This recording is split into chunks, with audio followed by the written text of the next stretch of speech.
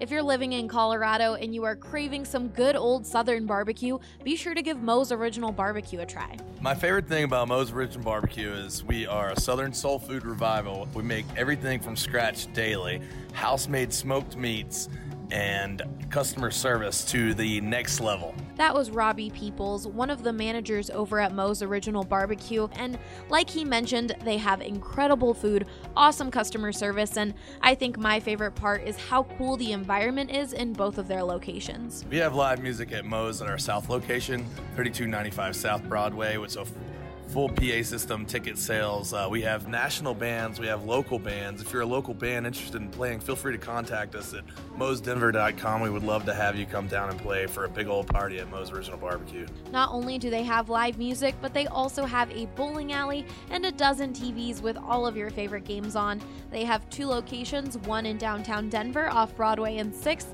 and of course the other one that Robbie mentioned in Inglewood. I would recommend Moe's to someone because we cater to all needs, a family-friendly atmosphere. We have Colorado beers on tap, all the games on the TVs. It will blow your mind with amazing barbecue.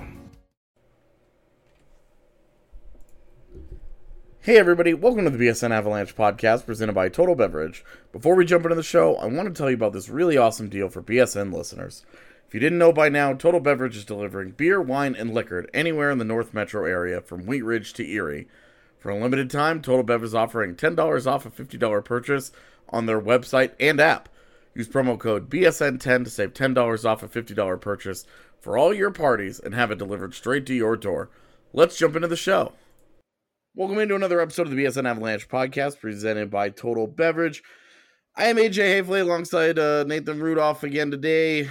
We are here the morning after the season has concluded. Nathan, any Stanley Cup hangover for you? No hangover for me, but I think I probably side. Well, the Avs fan base seems pretty split over the fact that St. Louis won this one, Jesus. so I side on the more happy side of that, I think. We were going to lead into that, but since we're already in this room, let's just talk about it. Yeah, I'm honestly very happy for the Blues. I'm always the guy that roots for the team that doesn't have a cup yet, so I'm happy there, and I'm happy for the man O'Reilly himself as well. He played great all playoffs long, and he deserves it. No bitterness there? No, Buffalo's the team that traded him to St. Louis, so that's on their hands. That was one of the stranger parts of last night, was that the Avs, you remember, it's now been 4 years. Yeah. Since the Avs made that decision and moved on. Right. It's not really that fresh in my mind for sure, and yeah, I'm more than happy with what we got back for him. So his free agency that he would have left in was 2 years ago. Yep. So he would have at least been gone for 2 years had they just kept him. Yeah, it would certainly be an interesting game to play had they held on to him and what the team would look like. But at 4 years out now, it would be so different. Like, you couldn't even get a realistic look on this team, I think. So that's another timeline, another world maybe. But in this one, just be happy for him. Right. Well, and all of if you add O'Reilly onto this team, well, this team wouldn't have been put together. Right. No without Zadorov, those decisions. No like Comfort. Well, I mean, not even just the return from Sure. the O'Reilly deal. I mean, your Cale Makar probably doesn't happen. Yeah. The Matt Duchene deal probably doesn't go down the way that it does. You're undoing all of these things. Right. There's so much you'd have to backtrack on at this point that you'd be creating a whole new timeline. Like, right, exactly. The world would be extremely different had they kept him. The same way that the world would be extremely different had they not matched the offer sheet in the first place, let him go to Calgary, watch them lose him on waivers to Columbus, and then who knows where we are. Yeah, a couple extra picks in our bag that way too. But again, that didn't happen, so I'm happy he found a place where he can be successful in his hockey game. Beyond that, he's a great player, and he got his cup. So if he stays in the Central Division, we can start hating him now. Well, and I mean, not just got his cup, but got his Conn Smythe. So all the confirmation bias necessary just got transformed into on ice results last night. So a guy that was just okay in the playoffs for the first 3 rounds and then had an awesome cup final, wins the Conn Smythe. And I think there's nothing more appropriate than that having taken place in what was a really weird year altogether. Yeah, they had about as weird a year as the Avs did, right? They were last place in the division on January 5th, I think it was. But this is what I love about hockey. You get into the playoffs, you get a hot goalie, O'Reilly finds his feet in the final series, and you win a cup. Anyone has a chance. Yeah, it was a strange year because we saw an all-time great regular season out of Tampa Bay. We saw a wildly competitive Eastern Conference. We saw the middle class of the Western Conference cratered. Yeah.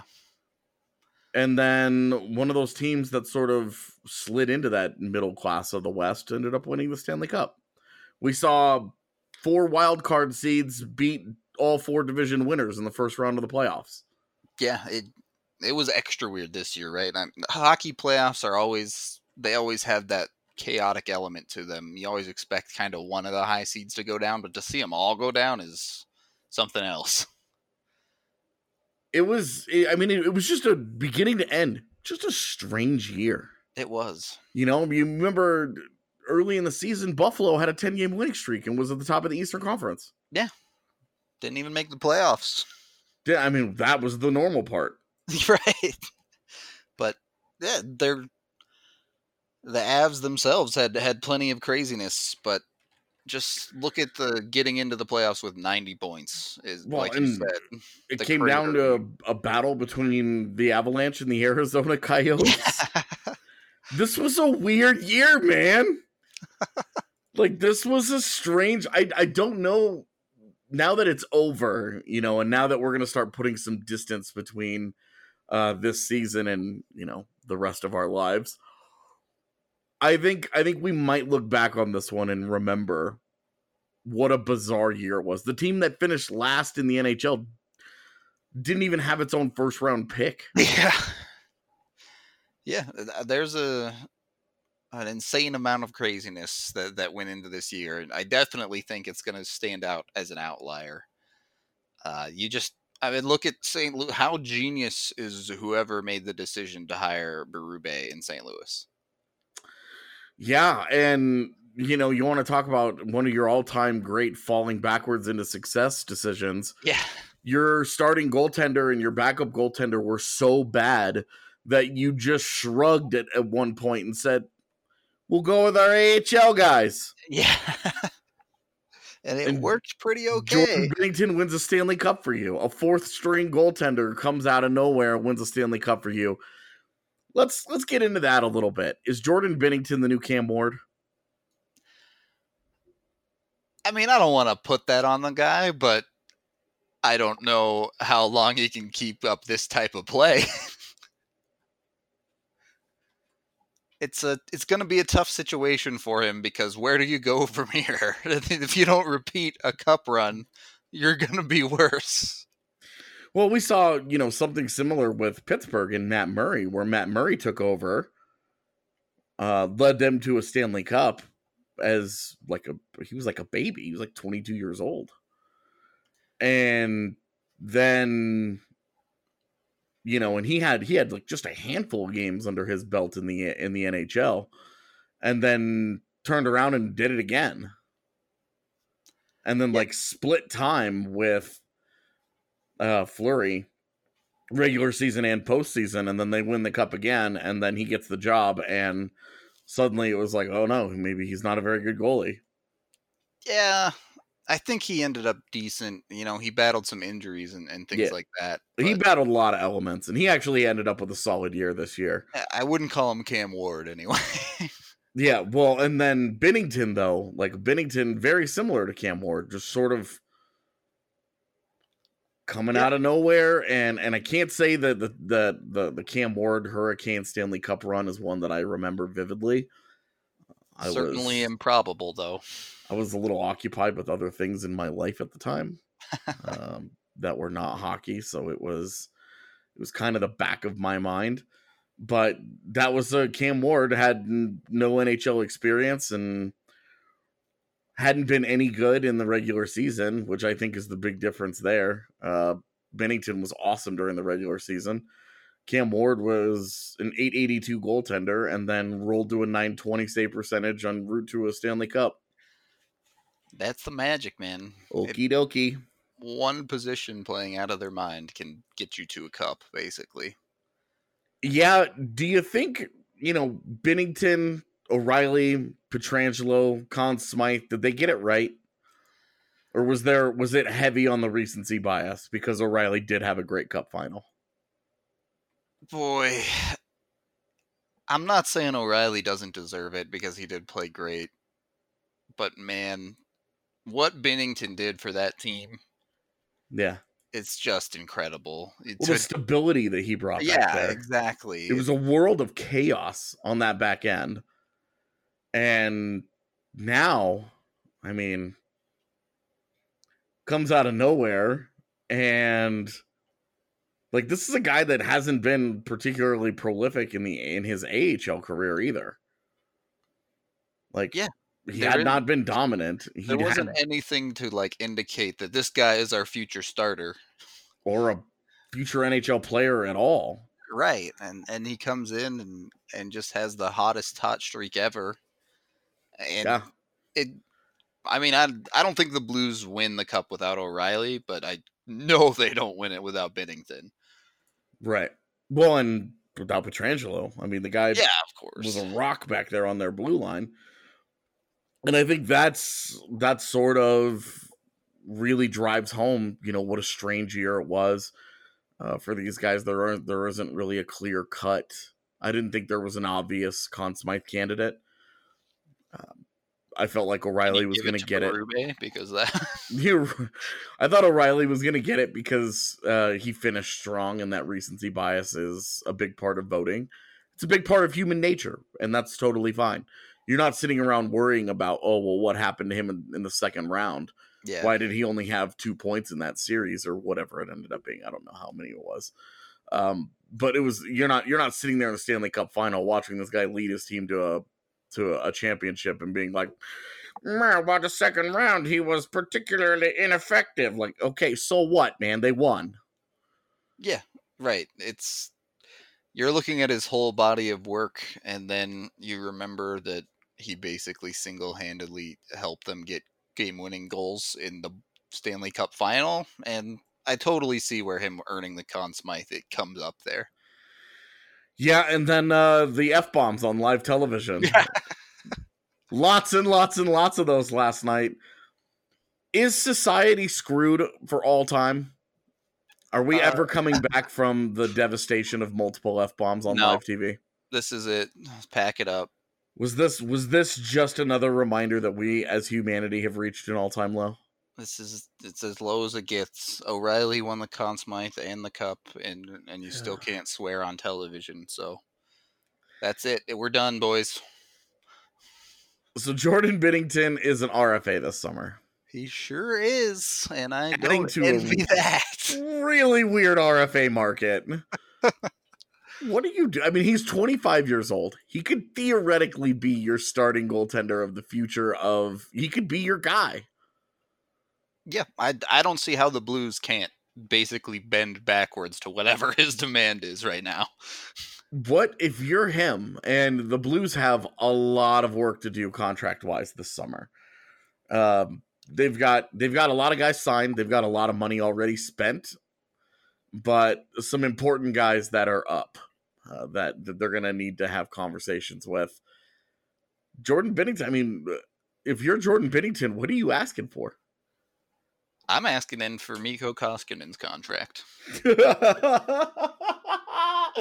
And you can't say no. Right, exactly. You can't say that's unfair, given what Mikko Koskinen did in Edmonton. You can't say that's unreasonable. Yeah, I mean, certainly I don't think Mikko Koskinen deserved anywhere near his contract. Oh But my God. But you It look was at like- Binnington and It was like 15 good games, and they were like, all right, we're going to give you a 3-year deal. yeah, Oh my God, is the internet 4.5. running the Oilers? Just insanity. I cannot believe that contract got even offered. But if I'm Binnington, I'm saying, no, I'm actually worth this. Yeah, that's I without really putting any thought into it last night on Twitter, I said I think a 2-year deal at $3.5 million is totally fair. Yeah, that's probably more.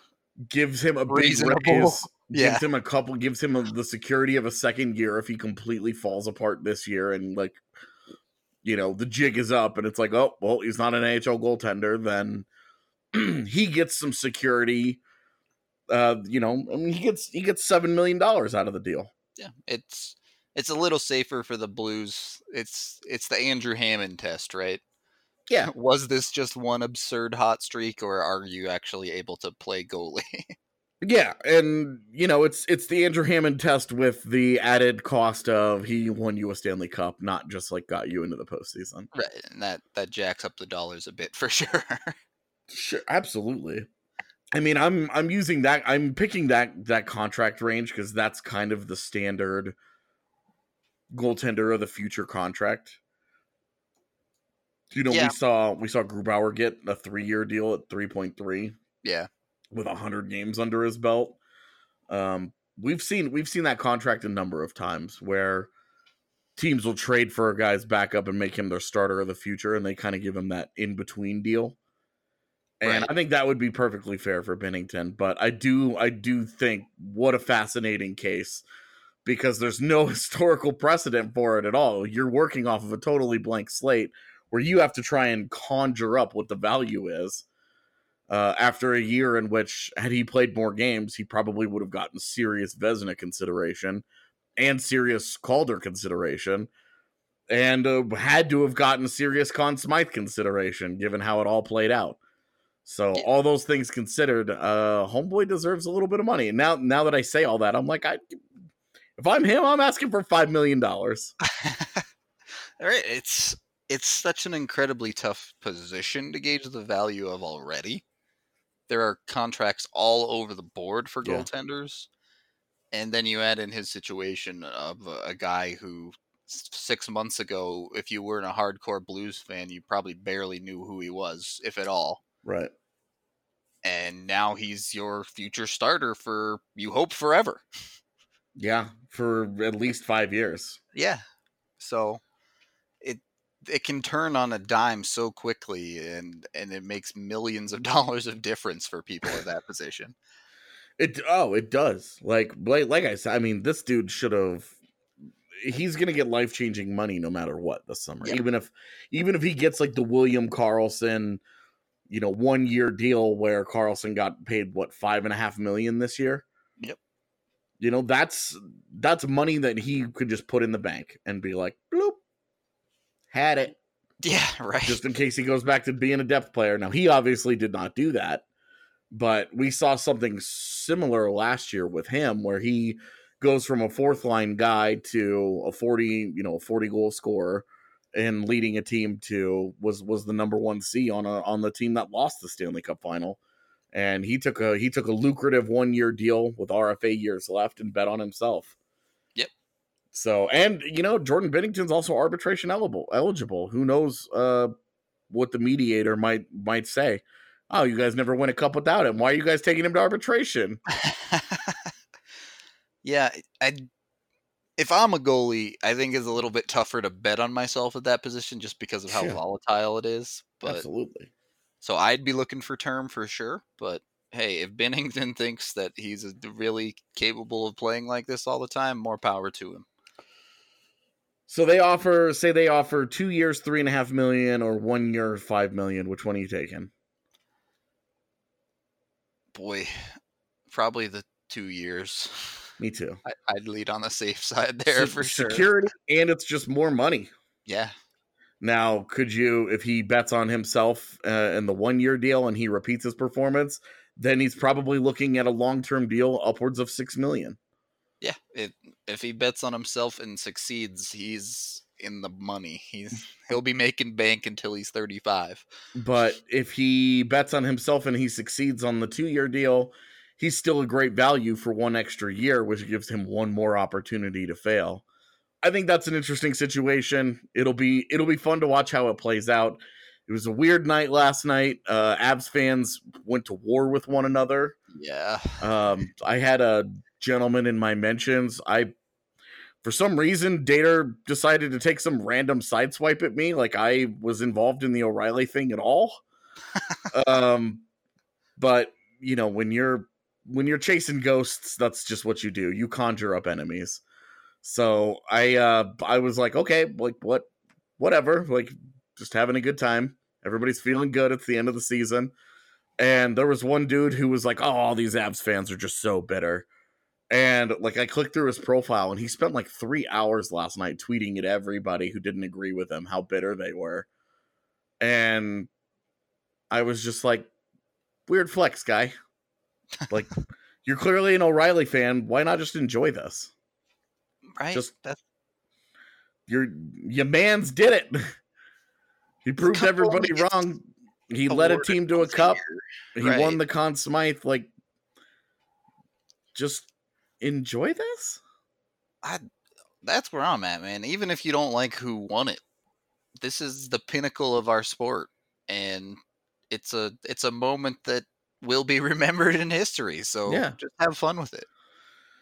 Yeah, and remember, these are all just games. Yeah, it's at the end of the day, you know, it's all fun out there dying. So straight up, it's a good time to good place there for us to end segment number 1 here on the BSN Avalanche podcast presented by Total Beverage. We'll be right back to keep talking a little bit more about the regular season and the postseason that was. Frosted Leaf is Denver's most innovative dispensary. What I like about Frosted Leaf would probably be their knowledgeable bud tenders, their online kiosks, their online ordering, and then just pick up at the store. And then they're always getting new genetics as well, so that's always cool. Like Edgar mentioned, Frosted Leaf gives you no lines, no wait, and a self-paced direct shopping experience that allows a fast yet comfortable transaction without the awkwardness of a waiting room. Not only does Frosted Leaf have the hottest strains, but they also offer a rewards program that will help towards your purchases. I would recommend Frosted Leaf to a friend, and I would tell them to look forward to different strains and to knowledgeable help. Check out Frosted Leaf's 3 Denver locations and download their app today. Welcome back in segment number 2 here, the BSN Avalanche podcast presented by Total Beverage. Nathan, this was a weird year. Yeah, you're not kidding, for everyone. What are, off the top of your head, because the ones that first thing that pop into your mind are usually the ones that mean the most to you. Yeah. What are some of your memories from this season? Some of the things that you'll take away. Some, like, not like favorite plays or anything like that. Anything. Okay, well, I do a lot of the streamables work, so I tend to remember highlight plays that end up being quite popular. And one of the plays that stuck in my mind was a play against the Predators where Sam Girard is on an odd man rush with Landeskog and he gets extremely deep into the zone, like right in front of the crease. And he makes a little play where he holds onto the puck and everybody thinks he held onto it a second too long and then just flips it across the crease to Landeskog for like a free tap-in goal. And in Nashville. Yeah.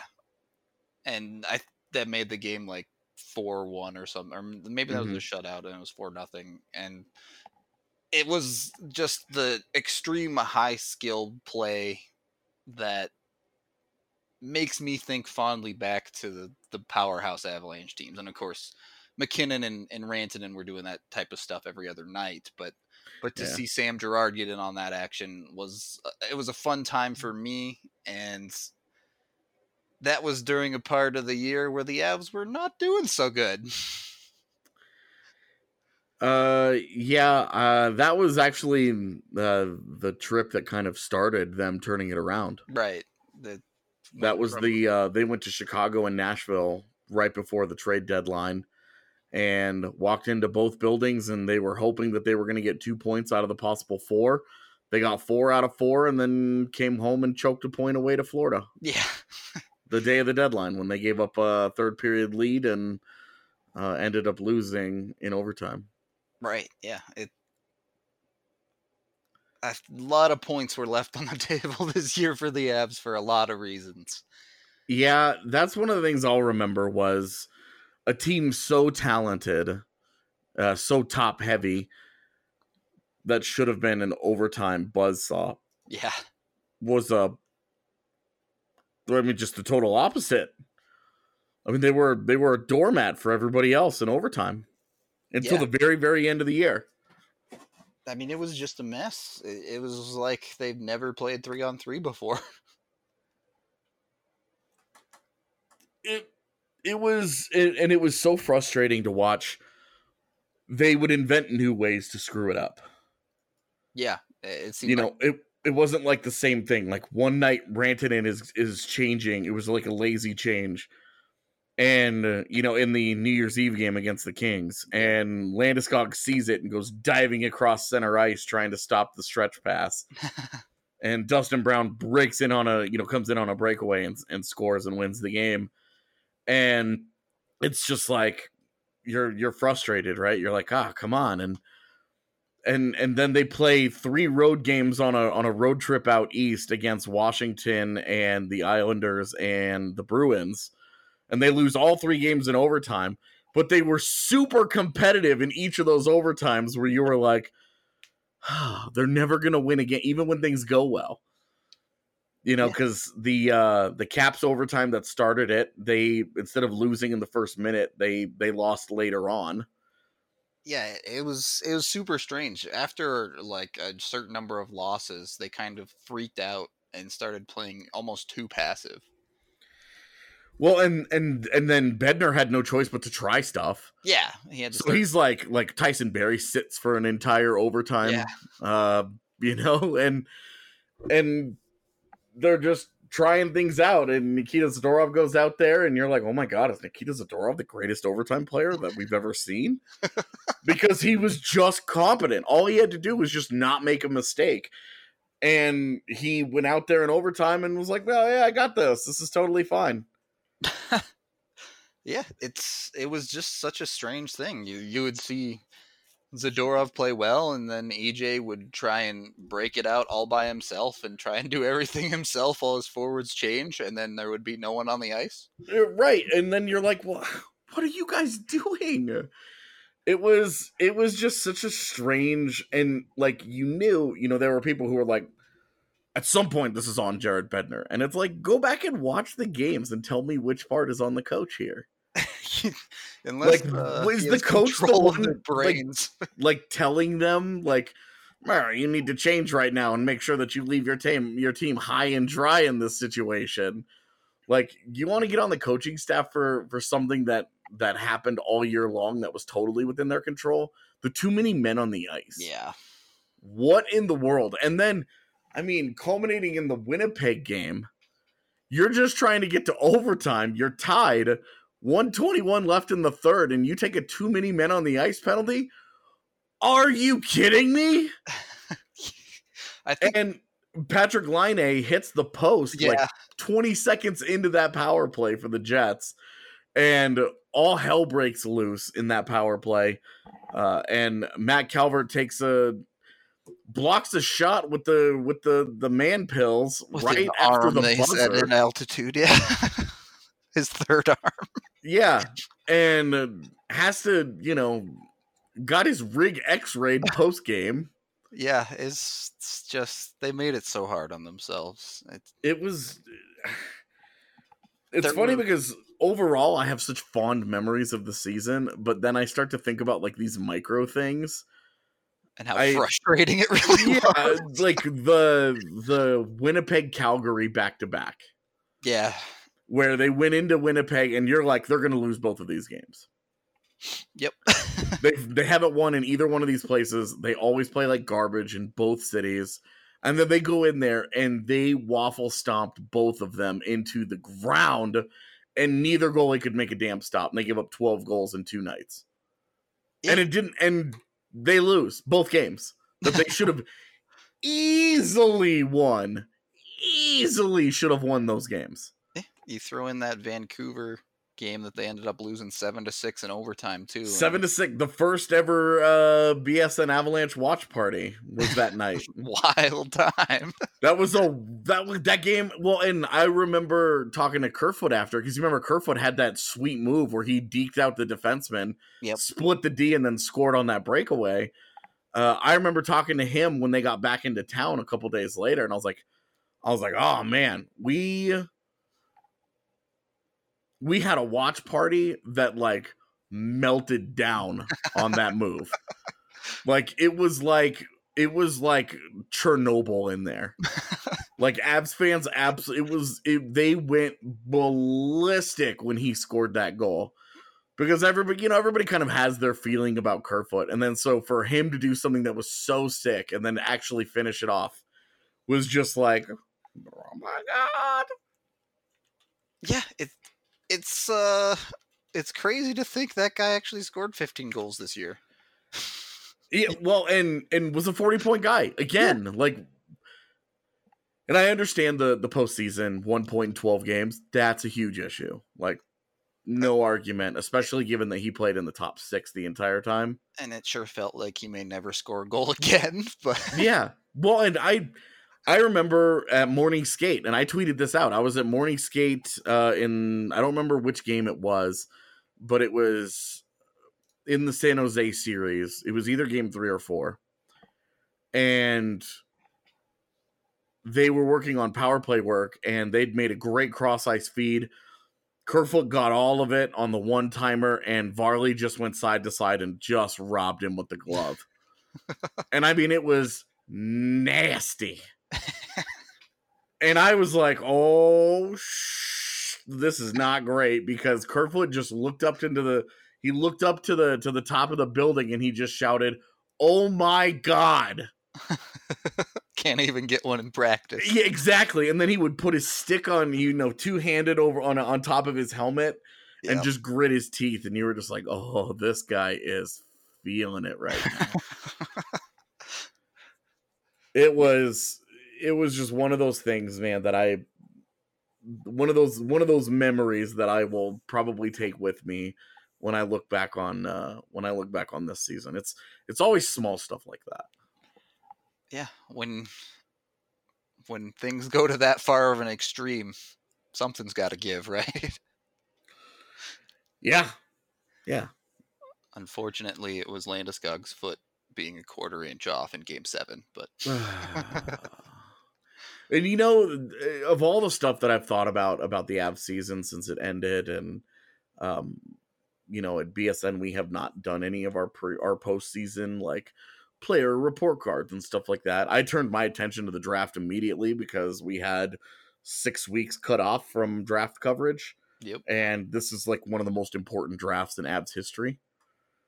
So I decided to put off player report cards and postseason stuff till after the draft festivities are over, and give us something to talk about in July and August. But I have not thought almost at all about, of all the things that I think about, I have not thought almost at all about Landeskog and the offside call. For me, it is what it is. That was the decision that they made, and it sucks. But the Avs had their opportunities. That was not the end of the game. Yeah. It certainly made it a more difficult uphill battle. No doubt about that, but they had some opportunities, and they just couldn't quite finish it off. And for me, mentally, you just shrug. That's life sometimes. Yeah, and you got to get on with getting on. And for me, I did that almost immediately. I don't hold any. I don't harbor any of that anger. I don't. for me, it's not productive. I don't get anything out of it, so I don't worry about it. Just I agree. my personal, how I view it. It's something you have to bring up if you're taking a look back at the Avs season, because it did matter. Yeah, absolutely. That's But- totally fair. You can't tell the story of the Avs season without the Landeskog offside call. But it's certainly not the end all be all that a lot of people seem to make it. Like you said, that game was not over at that point. The Avs could have very easily still won that game without that goal. And it didn't break that way, and that's unfortunate. But at the end of the day, even if you think it's a call that went against the Avs, what comes around goes around, and they'll get it back at some point. Yeah, maybe they will, maybe I don't know. For me, it's done. Right. You got a whole off season now to try and get better, try and improve your roster and put yourself in a better position to be on home ice in that game and not have to go into San Jose and do it in Game 7. That should be their goal next year. That should be what they take away from that game. San Jose, please. Yeah, win the Central. Right. Make it easy on us. So just win the Central and be done. And that way you don't have to worry about crossing over and dealing with any of the Pacific Division teams. And 2, you home ice. Yeah, I feel for our East Coast Avs fans for sure, because having, I guess for them that would be 10-30 starts throughout most of the playoffs, that's just brutal. Yeah, even for me, I was like, this is too much. So back to the Central Division, where we can start at a regular time. Yeah, that'll be my final point before we go into another break here. I thought this was a down year for the Central. Yeah, it certainly was, wasn't it? 90 points getting you into the playoffs is not what anyone imagined, I don't think. Yeah, down year for the Central, and yet they put 5 of the 8 playoff teams in out west again. Yeah, and then only one of those. It took 7 games for San Jose to take Colorado out in the postseason. And then they got dispatched relatively easily by St. Louis, which was a huge surprise to me. Yeah, St. Louis really had the special mojo for sure. On the Avs front, I think, having decompressed the season, we can safely say that they are not supposed to be a 90-point team. If they don't just not have goaltending for 2 months, they probably make the playoffs pretty easily. So they played at a 40-point pace. Yeah. For like 2 months of the season. So yeah, for I think it was 28 games. 28 or 29 games. I don't exactly remember. So like a third of the season they were just the worst team in the league. And beyond that, they played at 113-point pace outside of that bad stretch in the middle of the year. And so they're probably realistically somewhere in between those two. But the team they were when a goaltender decided to exist in the net was pretty clearly, at least to me, a playoff team. It was a damn good team. They were hard to beat when they were getting just solid goaltending. It didn't have to be spectacular. If they got spectacular goaltending, they basically did not lose. Yeah. This team had its flaws. It had its issues depending on time of year with goal scoring and defense. But when they got goaltending, they were rarely ever out of a game. Yeah, it was an interesting year, man. It was. I'm going to remember this one for a long time for a lot of reasons. Fair. Let's go take our second break. We will reset, come back on the other side, and continue running down the season that was, as we say goodbye to the 2018-2019 NHL season, and beginning tomorrow, full steam ahead on the off season. So don't go anywhere. It's the BSN Avalanche podcast presented by Total Beverage. We'll be right back. Are you thinking about selling your house, but it's not in tip-top condition? How do you ensure you'll maximize your profit? If your house is in need of an upgrade, HouseLift can assist in eliminating all the stress of the remodeling process while matching the current trends that buyers most desire. And get this, there are zero upfront costs from you, the homeowner. That's right, you won't pay for any of the upfront costs for the remodel until your house closes. HouseLift will handle everything, from the contractors to the design, while managing these costs. Here's what you need to do. Head to their website or Facebook page, both at houselift.colorado.com, and check out the incredible remodels HouseLift has done for homeowners here in the metro area. In past jobs, HouseLift has put anywhere from $15 to $60K more in their clients' pockets. Call 303-885-7888 today and find out what HouseLift can do for you. Oh yeah, if you hire one of HouseLift's preferred realtors, they will sell your home without charging a listing commission. Welcome in, third and final segment here, the BSN Avalanche podcast, presented by Total Beverage. The season is over. The Blues stand atop the NHL, theoretically standing atop the Central Division as well, even though the Nashville Predators have won it 2 seasons in a row. Let's dive into the Central Division here as we head into the offseason and kind of take stock. Who's rising and who's falling in your eyes of these 7 teams? Honestly, for the most part, I think it's ripe for the taking. Nashville, starting at the top this year, feels like a team that is over the hump. They couldn't get it done. Nothing's going to get any easier for them. Rinne, it seems like their key problem is Rinne can't do it for them in the playoffs, and he's not getting any younger. They've hurt themselves significantly with assets by trading for guys like Brian Boyle and others we've talked about. That Boyle hasn't made the greatest moves at the deadline. So I think their clock is running out. It might not be all the way out yet. They should still be a playoff team pretty easily, but they're not trending up towards the cup like they were.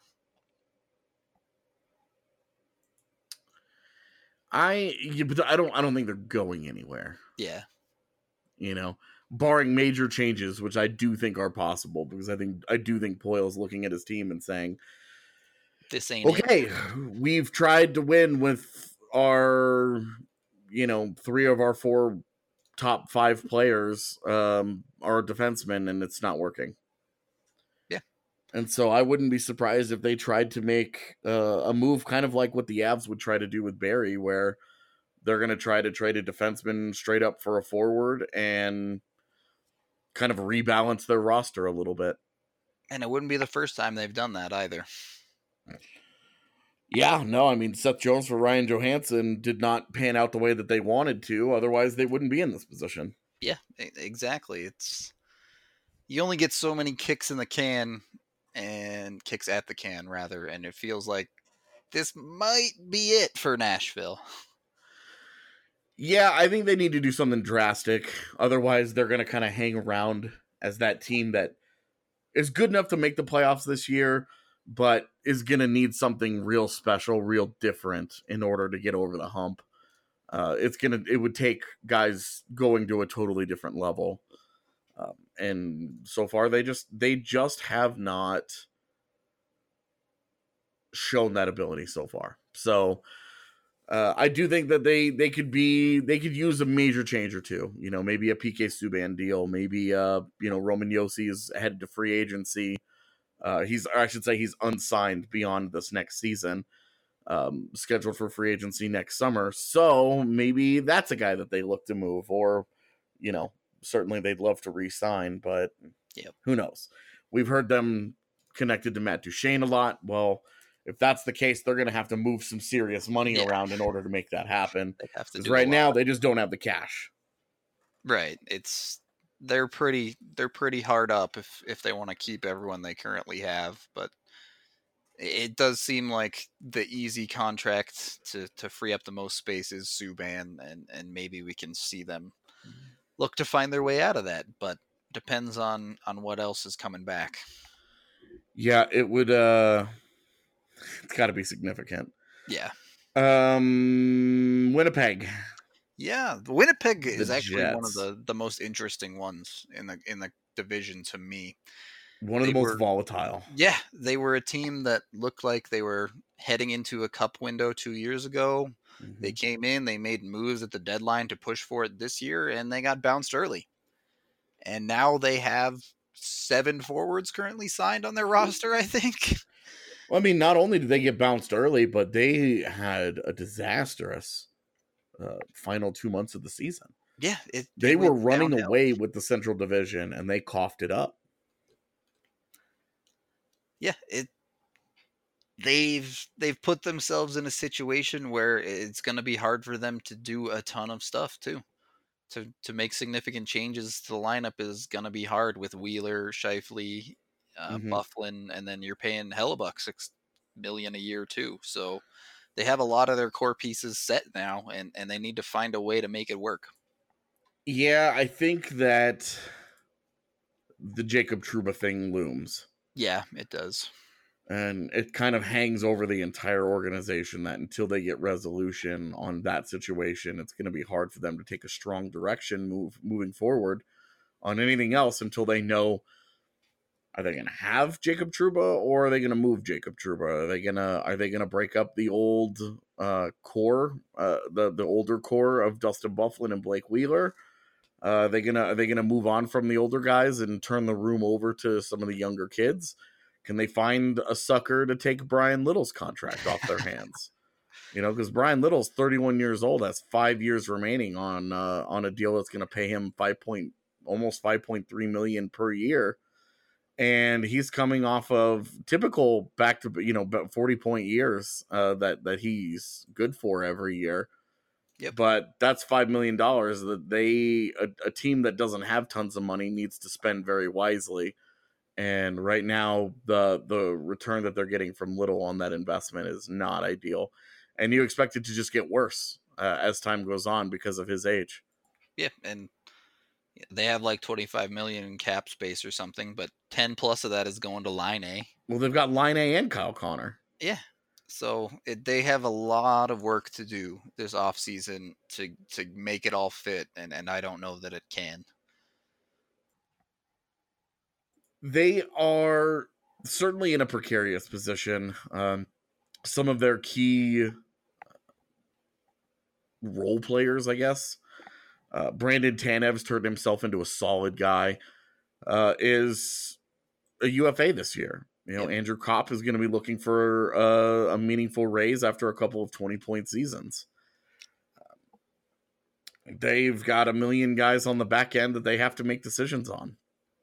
They're still, for some reason, paying Dmitry Kulikov and are staring down the barrel of losing Tyler Myers in free agency. Yeah, There's the realistic possibility that this summer they watch Jacob Trouba and Tyler Myers walk out that door. And maybe they don't get NHL talent in return for whatever they get in the Trouba deal. Maybe it's a futures deal.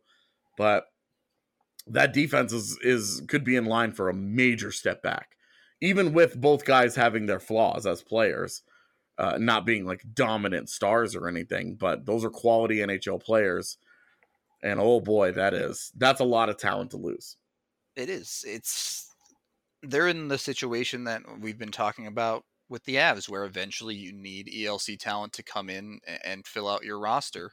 And that's what they need. The Line A and Connor having to sign their next deals, there's no longer contract value there as far as you're paying them what they're worth. And where is that next wave of ELCs for them? I'm not sure they have the talent in their system to maintain and hold station here. Yeah, I think between Christian Vesalainen, Mason Appleton, and Jack Roslovic, they've got guys that could elevate to those positions. And Roslovic is a guy that they need to give more opportunity to anyway, because he's already expressed his unhappiness with his role there. I think they should strongly consider moving on from Bufflin and Wheeler and turning over that older core of guys, that have been there for a long time, Perreault and Brian Little as well. And if they can kind of reset their core on the fly without having to give up a Josh Morrissey, a Jacob Trouba, a Mark Scheifele, Patrick Laine, Kyle Connor, those guys, then I think there's enough talent on hand. They should definitely continue to be a playoff team as they kind of retool. But I think we've seen the max of this group, and now they're going to get really expensive. I just don't. I think they need an identity shift, and they need to move some of their money around, and maybe take a step back for a year or two in order to take 4 steps forward down the road. I think that's fair. Wheeler's contract definitely looks like it could end up being an anchor for them. Yeah, I mean, $8.25 million for a guy that's 32 years old is a lot of money, but he's coming off back-to-back 91-point seasons. I mean, he's absolutely worth every dime right now, but that contract takes him till he's 37. Yeah. That's a little rough. You're banking really big money on Wheeler, and Dustin Byfuglien's making $7.6 million at age 34. Yeah. So you're talking about the 2 top teams in the Central Division the last couple of years that everybody's been afraid of are on shaky ground, and Winnipeg's certainly the shakiest of that ground. If they were going to move on from one of their older guys, I think they need to target Byfuglien before Wheeler just because of the health issues. And he should be easier to move with 2 shorter contracts and health issues. You may not get as much for Byfuglien as you're thinking. And, Wheeler might give you the more robust return because he's the better player today. So how do you balance that? Especially with a couple of guys who have become legends for that franchise. And, Byfuglien's been around since they moved from Atlanta. Yep. So he's lived through everything up there. That it would be tough to move on from some of those guys, I think. It would be, but sometimes the hard pill is the best pill. And if you don't do it now, you're gonna have to pay eventually. So maybe it's time for them. Maybe they try and hang on, but either way, I hope the shakiness continues for the Avs' sake. Elsewhere, St. Louis, we've talked about quite a bit on the show already. Do you see them ascending or descending next year? Obviously, I don't know how they can ascend. We're going into the postseason or into the summer, so we don't know what teams are going to do. We don't know how different they look like. But for me, I feel like St. Louis is one of those teams that everything has gone right for them. Every break kind of went their way. We mentioned it earlier. A 4th-string goaltender came out of the woodwork and won them a Stanley Cup. It's going to be real hard for them to repeat that good fortune. Yeah, I don't see that they can repeat that unless this really is who Jordan Binnington is. That would be the only thing that I would see allowing them to repeat this kind of run for them. And even then, boy, it's tough. How much of an effect is Berube going to have? Is he really that good of a coach, or was it just anything that's not Mike Yeo getting in there and energizing them? And Jordan Binnington, I think he's the key to the whole thing. Yeah, I agree. He's what keeps that whole thing together. Like, that's a good forward core. It's an okay defense. And then they got incredible goaltending to go along with that. And formula worked out pretty nicely for them. A similar formula that they honestly was being used by the Stars this year in a 93-point year. One line on offense, phenomenal defensive team, great goaltending. How do you make that team better, especially given the cap restraints that they also face, because they walk into the offseason with just $12 million in cap space? Yeah, their biggest problem is facing the cap and the fact that they already have a forward core that's pretty set for next year. They've got 12 forwards signed for just over $46 million and 5 defensemen currently signed for $14.8 million. 2 goalies signed for $7.4 million. So very, very forward heavy on contracts, on the lineup, everything. Yeah. That's also where they're going to have to figure out where to get the most help, because their forward group is very not great. Right. They desperately need forward depth beyond their big line. and they're still paying Hansel for another year. They have Cogliano for 2 years. They have Nichushkin for another year, which is just brutal. Yeah, Valery Nichushkin, by the way, an all-time line this year. 57 games played, 0 goals scored. Yeah, it was brutal. And they've set themselves up with guys like Blake Como, who's very solid third line player, but is he a third liner on a cup winning team? I'm not sure. Well, and you're asking Blake Como, to repeat. Right. And he did He's not. now getting into his mid-30s. His first year in Dallas, his years in Colorado, even the disastrous 16-17 season, he had a 20-point year. Yep. But in Colorado, 36 points, 20 points, 34 points. He gets to Dallas and he drops all the way down to 18 points. Yeah, and that may be a product of the fact that they just don't have enough players with enough talent to surround him with down in their depth. But that's a problem they have to fix. I think that it's both chicken and the egg. I think it's both his own deterioration, because I watched him play and I was like, ooh, this is not the same guy. Yeah. But I also think that it's a different team with different goals and a different style of play that does not encourage as much offense as what is allowed and pushed in Colorado. Yeah. I think they need forward help like crazy, because Rupe Hintz was a great find for them. They need more than just him. Right. And their defense is pretty locked up. You can say what you want about the Lindell contract, but they have him for the next 6 years. They have Klingberg for the next 3. Mm-hmm. They have Heiskanen for the next 2 on a super cheap contract. On his ELC, yeah. Yeah. And so they kind of have the pieces in place on defense. The problem is, unless they can work some trade magic, this kind of might end up being an interim year where they're just waiting for guys like Hansel to come off the books to give them room to do things. They could get aggressive and try and buy some of these deals out and move on. I don't know that I would encourage that, but you never know. We could see them get aggressive and say, we're just, we're going for it. We're going to... If they want to try and do it on Heiskanen's ELC, maybe. Yeah, because that's going to be a big raise when it comes time. Yep. That's fair. Colorado team on the rise, fair to say? I would say so. We kind of already talked about how they really should be a better team in the standings than they were this year, as long as their goaltending doesn't explode. Chicago, team on the rise, team stuck in the middle. A little of both, but when teams keep giving them Dylan Stromes for free, basically, it's easy to pull yourself out of that. I guess they will have a goaltending question. A lot of their year was, can we get Corey Crawford back and healthy? And Crawford only has 1 year left on his deal now and is 34. So, yeah. Well, and that defense has got some issues. It does have issues, but I don't see them being able to do much about it right now.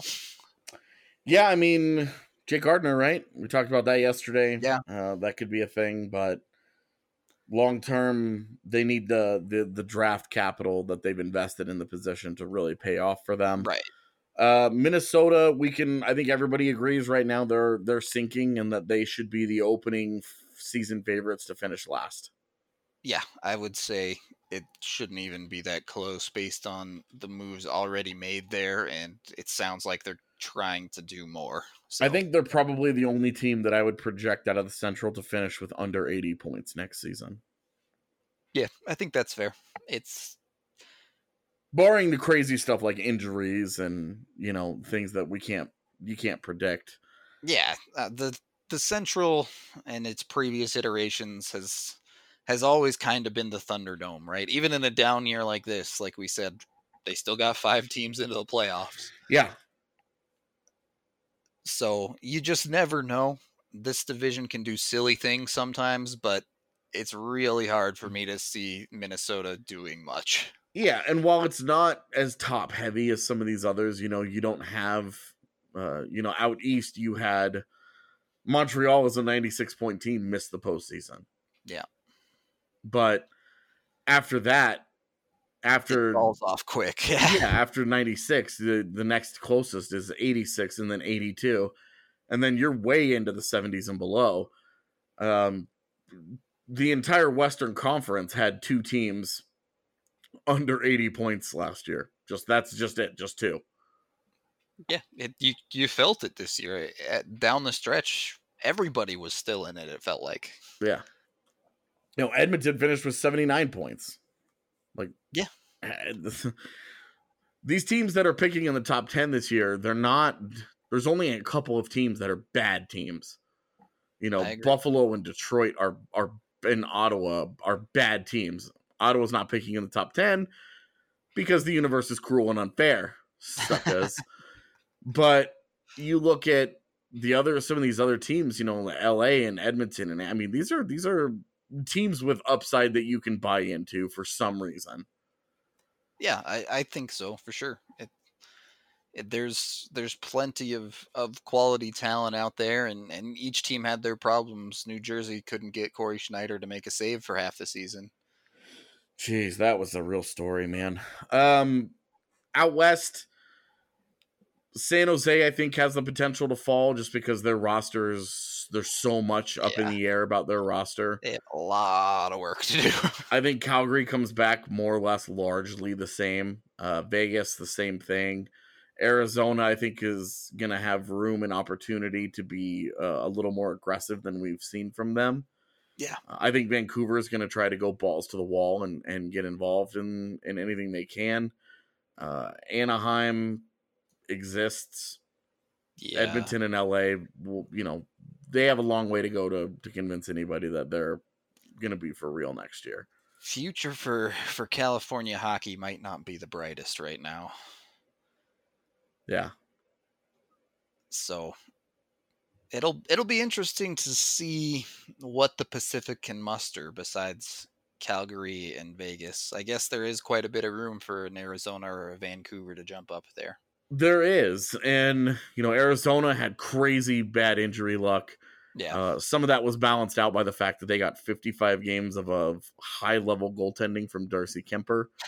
So it's like, even if they get Antti Ranta back next year, he's got a lot to live up to keep them keep that pace that was set last year by Kemper. That was really the only reason they even got close to the postseason. Yeah, that's totally a fair argument too. I think they were a super weird team overall.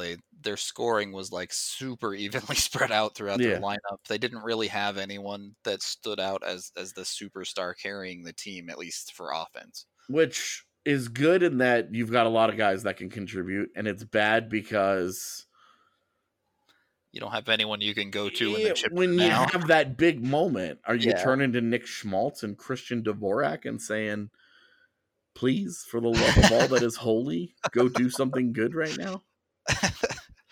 Yeah, it's definitely an interesting situation, but one that you can build success out of with the right pieces. Yeah, boy. And then you can get into the whole Chaika conversation from there, but yeah, something we might do this summer. Yeah. Looking at the Central as a whole, it's going to be a really fun summer because there's a lot of change possible, and Colorado could definitely shoot up these rankings. And I fully expect, according to the Cup, full expectation is that these guys are division contenders going into next season. Anything less than a serious Central Division title contention would be some grade of a disappointment. If somebody runs away with it and has a 116-point season and the Avs have a 108-point season, they're not really in contention to win their division, but they had a great season. I'm not going to get upset about that. Yeah, certainly. But there needs to be, they need to have, expectations are there. It needs to be near a 100-point season for them. I would agree. I mean, without making any changes. The way too early Cup odds or whatever came out the second the Blues won the Cup, and the Avs were like 1-10 or something. So that's top 5 in the league. Yep. So it's really time. Yeah, we're almost there. Almost there.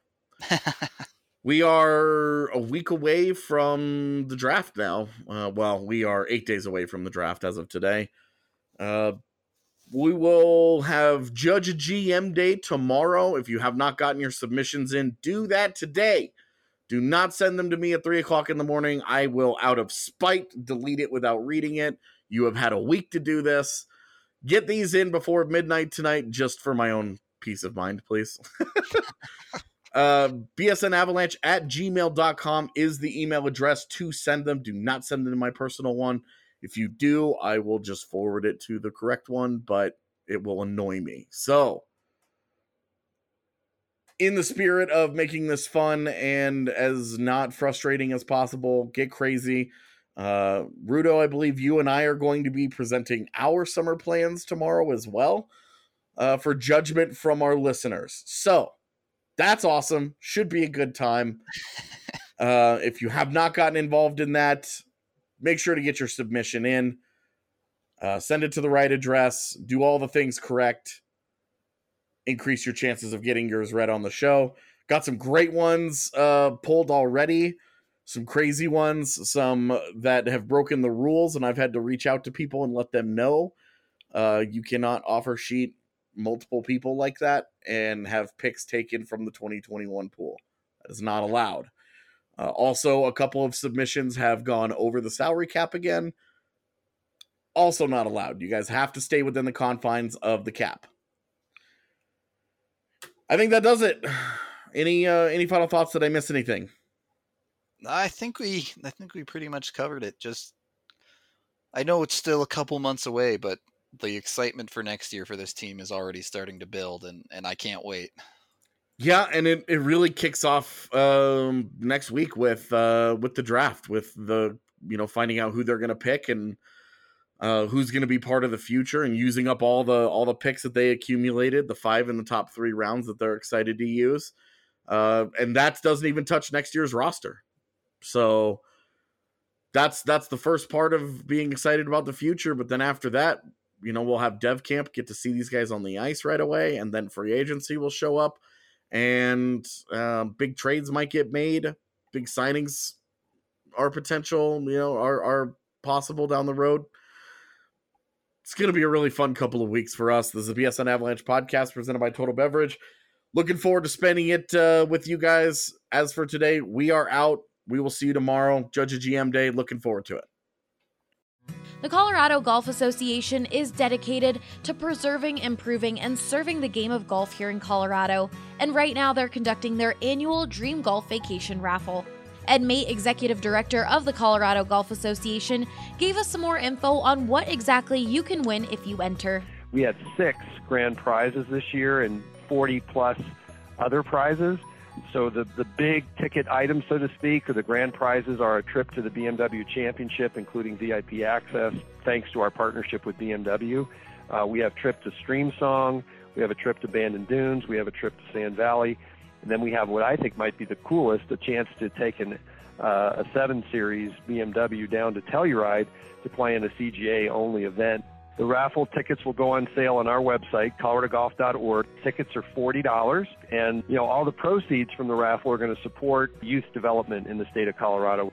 So you're making a great donation to a great cause, but you're also having a chance to really have a fantastic dream golf vacation. For a chance to win, be sure to go to coloradogolfassociation.org.